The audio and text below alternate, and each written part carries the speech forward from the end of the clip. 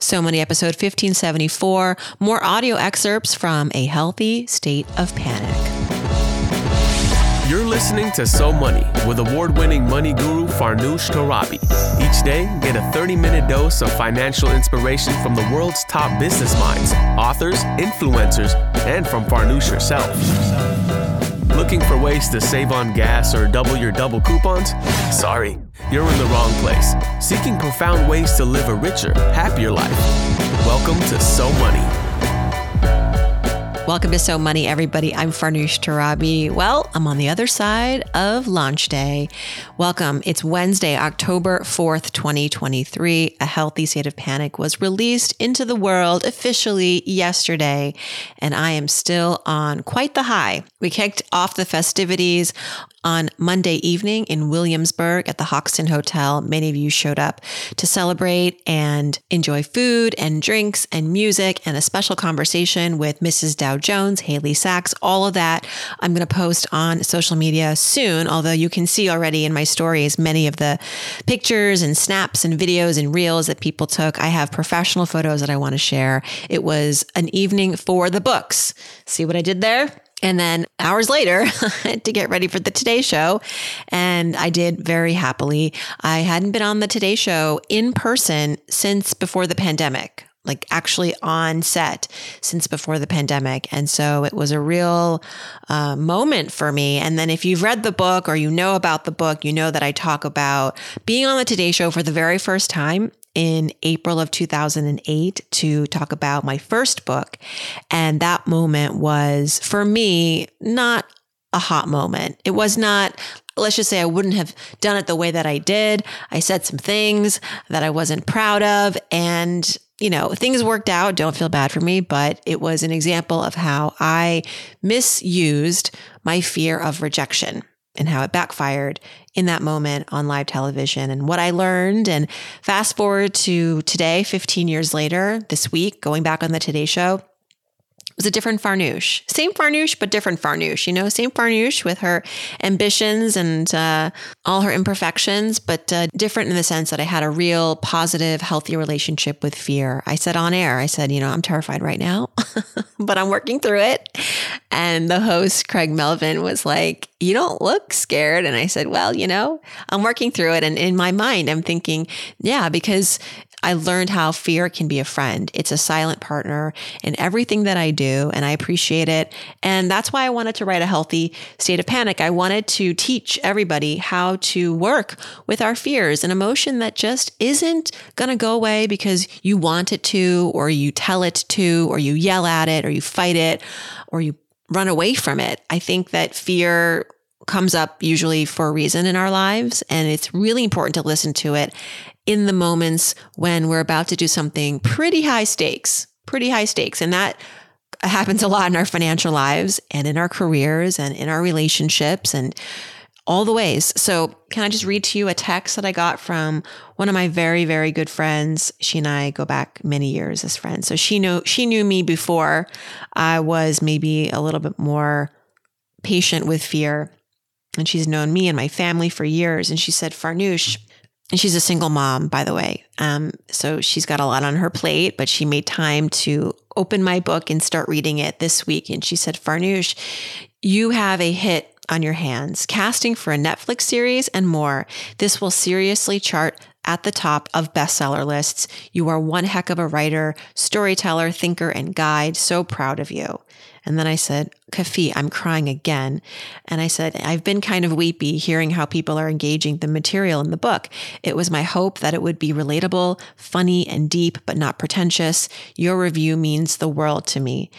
And I would love to know what you think of the book. If your book has arrived, if you were in the Panic Posse and you received an early PDF of the book, please, this is kind of the most important thing anybody can do for an author. In addition to buying the book, sharing their love for it with friends, it's leaving a review, because we live in a digital world. Most books are purchased online. And I mean, whether you're buying a coffee mug, a pair of socks, a car, a book, you will read those reviews, and those reviews will factor into your decision whether you're going to buy it or not. And sites like Amazon and Barnes and Nobles and all these, they incorporate reviews and the quality of your reviews in your rankings. So more reviews equals more visibility, equals more sales, and allows books to become successful, not just on the day they come out, but for forevermore, hopefully. You can learn more about the book and where to get it at ahealthystateofpanic.com. All right, let's share some more excerpts from the book. The audiobook is professionally done. It is available.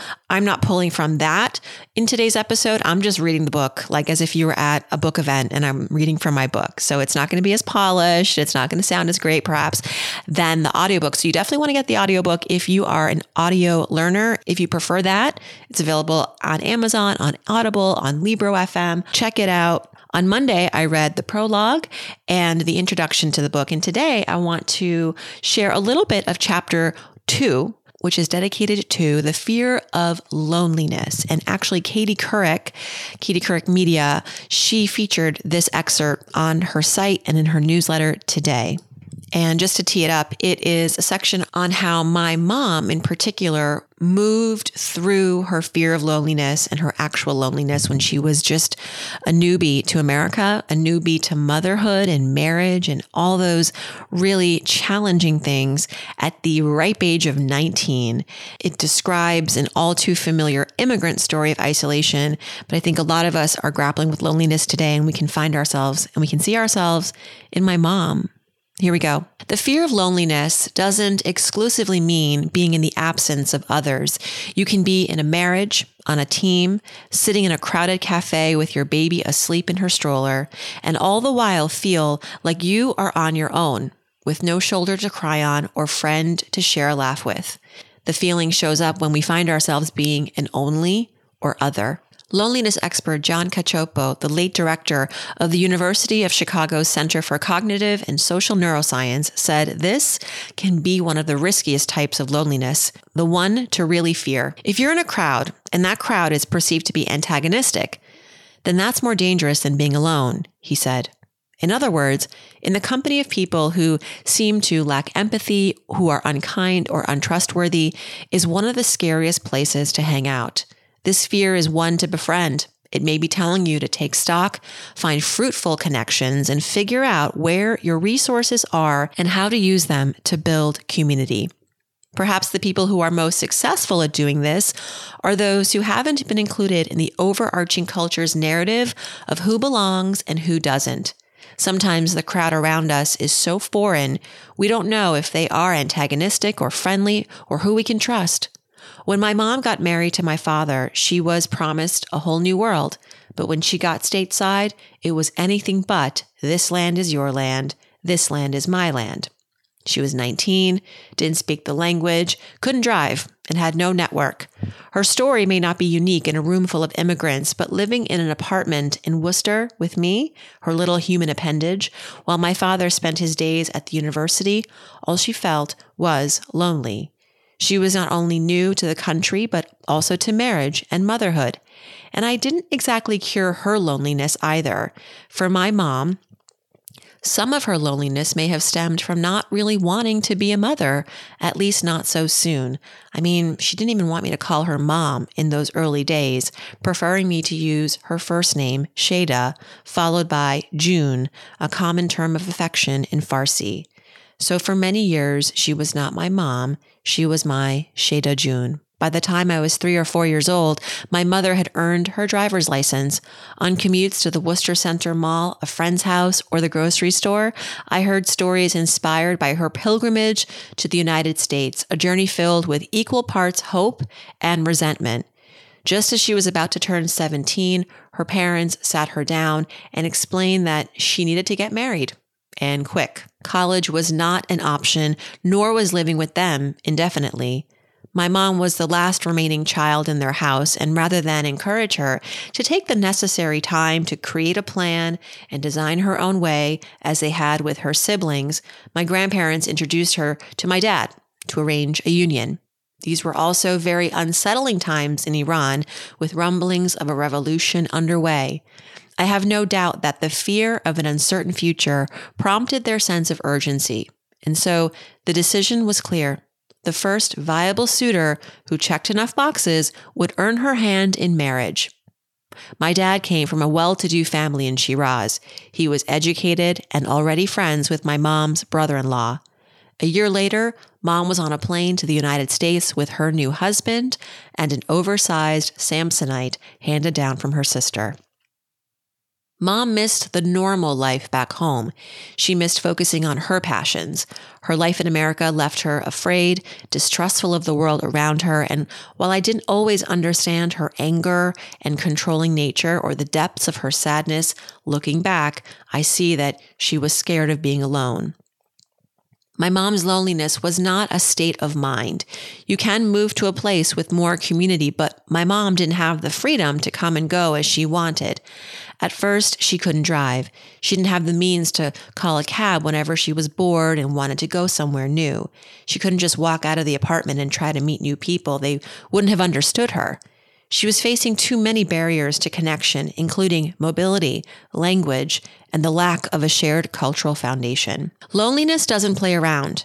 In the absence of being able to create human connections, we need to reach for something else safe that makes us feel alive, even happy.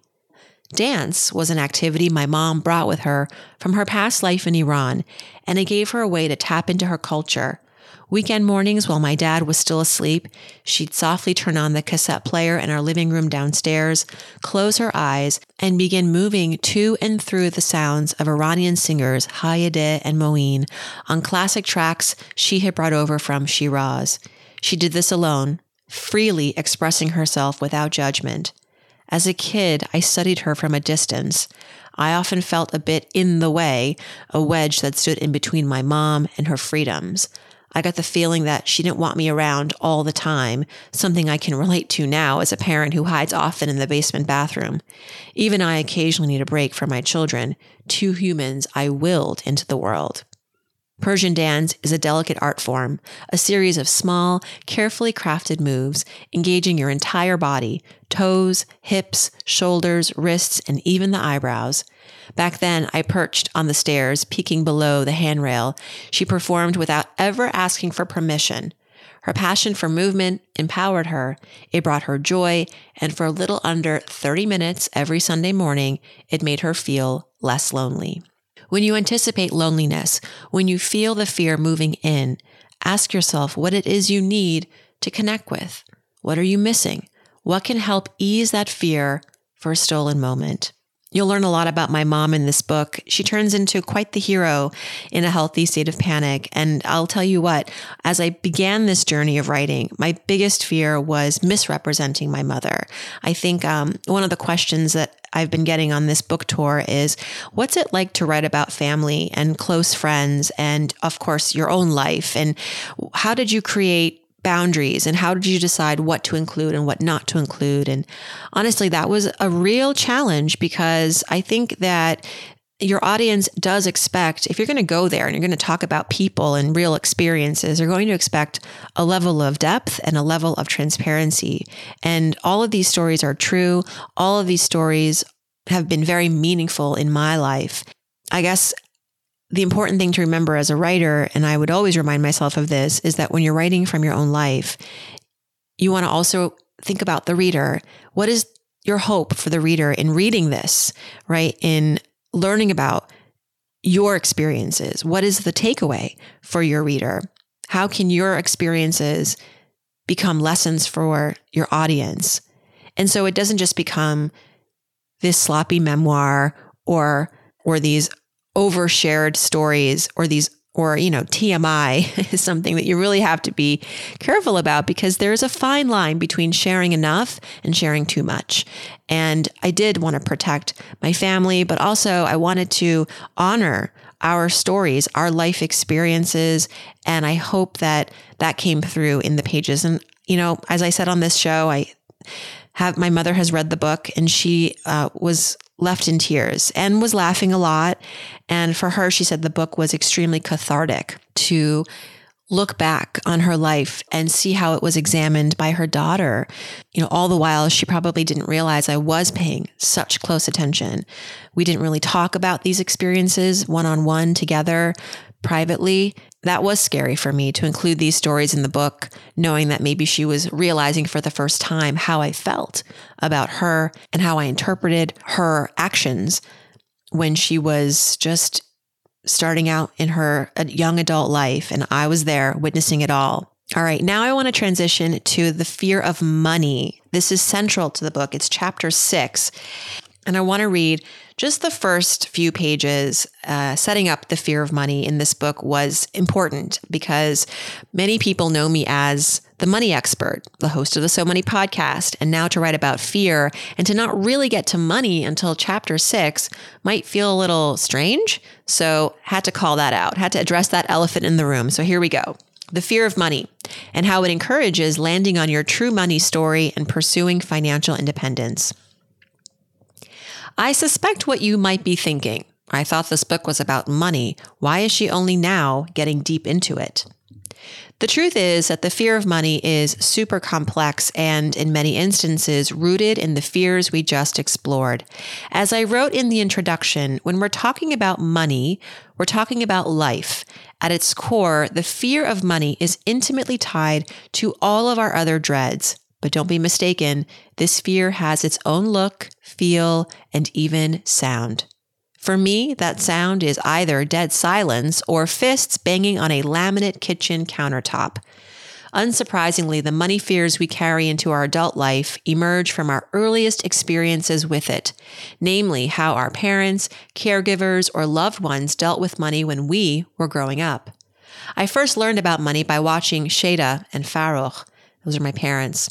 Their challenges usually orbited around it, mom lacking it and dad controlling it, which they seldom addressed without explosive arguments followed by an awkward, silent treatment that stretched for weeks. I remember being home during spring break in college, peeling an orange at our dining table and watching my mom clean off some dishes when she turned to me in tears, explaining that she was having a hard time with my dad again. By now, after more than 2 decades of marriage, there had been some reckoning, mainly driven by my mother's insistence on becoming more financially independent. After completing her college degree and working salaried jobs here and there, she had managed to gain some economic power in their relationship. She had her own savings account and a retirement fund. She was contributing to a few household expenses. Most dignifying of all, she didn't have to ask my dad for money to get her roots done. But my father still managed the bulk of their finances and didn't involve mom in matters related to their shared investments, the mortgage, or his own expenses. She wanted password access to review their accounts and get a sense of where their finances stood. But he pushed back, saying it wasn't necessary. They were doing fine, and that's all she needed to know. He said if she had questions, she could ask him, and he would provide answers. Giving her the logins to my dad seemed like an overstep. Was it tied to gender role expectations and protecting his Iranian male ego? One can only guess. My mother had a scarier sense of what might be going on. She suspected his need to assume more financial power in the relationship meant that he must be hiding something from her. Was he making wild investments? Were we in more debt than she knew? Why else would he be so resistant to showing her the accounts? This tension around their finances left her feeling anxious and afraid of being financially vulnerable. Rightfully so. What if something happened to him? She asked me. Farnoosh, can you get him to understand? Serving as a conduit between my parents over a deeply personal matter was nothing new for me. My mother was smart to assign me as the chief communication officer in the house when she was fearfully at odds with my dad. He had a much harder time saying no to me, especially over a topic like financial independence. To me, my father always stressed the importance of being thoughtful with money. He'd helped me open my first bank account in high school. He insisted I save half of my paycheck when I got my first serving job at 16, and he refused to allow me to take out loans for college for fear that I'd enter adulthood in financial ruin. What a blessing that was. He was the man who taught me about credit scores, 401ks, and the importance of asking for a raise. Why then did he act so differently toward his wife? My fear over their lack of financial transparency and how it might compromise my mother's life sprang me to action. When I spoke to my father later that same afternoon, I laid out his contradictions with how he treated me versus mom. He stayed mostly silent, nodding once or twice. Was I a little afraid of how my dad would react? Of course. Was my fear initially telling me to dodge my mom and pretend I had to go meet up with a friend? Start pleading with her to just leave me out of it? I considered all of those things. But the image of my mother being left in the dark shook me to the core. The fear of her scrambling to learn about their household finances in a crisis was far more haunting than facing my dad's furrowed brows when asking him why he was acting so strange. The visceral nature of that financial fear compelled me to protect my mom and take a hard but important step right then and there. That night, following dinner, Dad printed out all the passwords to their accounts and handed them to my mom. I'd like to think it was simply because he saw the hypocrisy, but it probably didn't hurt that he was outnumbered by the Iranian women in the house. Either way, this was a real victory for all of us. The fear of money, my friends, is universal. I have it still, even as I'm in my 40s with running a business, having savings, having investments, feeling very solid and secure in my financial life. There are moments when I freak out. I mean, I don't think that's something that will ever go away. And I'm okay with that because every time I've been afraid of, let's say, making more, putting out something new and will it sell? I get so vigilant about that goal and I do what I can to create some certainty in that situation. There's a lot of uncertainty, and that's a whole chapter in the book. There's a lot of uncertainty in our financial lives, but when that fear shows up of things maybe not working out, of your financial decisions backfiring, that fear wants you to protect your sense of security. And it's not to say that you need to go and try to control things that you can't control, because that's an impossible task. It's saying control what is possible, control what you can do, which in my life has always been my ability to plan, my ability to set goals, my ability to be an advocate for my work. No one's going to do that stuff for me, right? No one's going to go out there and sell as hard and as passionately as I do. And if I can control that, if I can assume that responsibility, I will. And that's not to say that everything will still work out perfectly, but I want to be on the other side of things, knowing that I did everything I could.